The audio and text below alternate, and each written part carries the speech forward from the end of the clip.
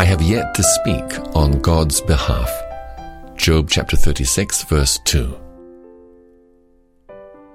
We ought not to court publicly for our virtue or notoriety for our zeal, but at the same time, it is a sin to be always seeking to hide that which God has bestowed upon us for the good of others. A Christian is not to be a village in a valley, but a city set upon a hill. He is not to be a candle under a bushel, but a candle in a candlestick, giving light to all. Retirement may be lovely in its season, and to hide one's self is doubtless modest, but the hiding of Christ in us can never be justified, and the keeping back of truth, which is precious to ourselves, is a sin against others, and an offense against God. If you are of a nervous temperament and of retiring disposition, take care that you do not too much indulge this trembling propensity, lest you should be useless to the church.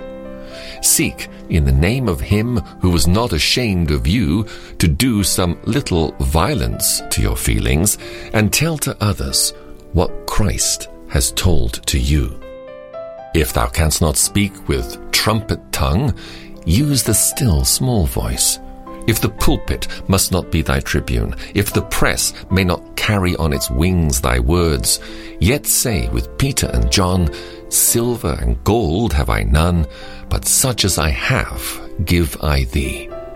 By Sychar's well, talk to the Samaritan woman. If thou canst not on the mountain preach a sermon, utter the praises of Jesus in the house, if not in the temple, in the field, if not upon the exchange, in the midst of thine own household, if thou canst not in the midst of the great family of man.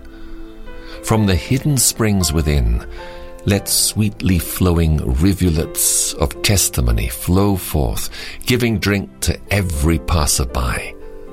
Hide not thy talent. Trade with it, and thou shalt bring in good interest to thy Lord and Master. To speak for God will be refreshing to ourselves, cheering to saints, useful to sinners, and honoring to the Savior. Dumb children are an affliction to their parents.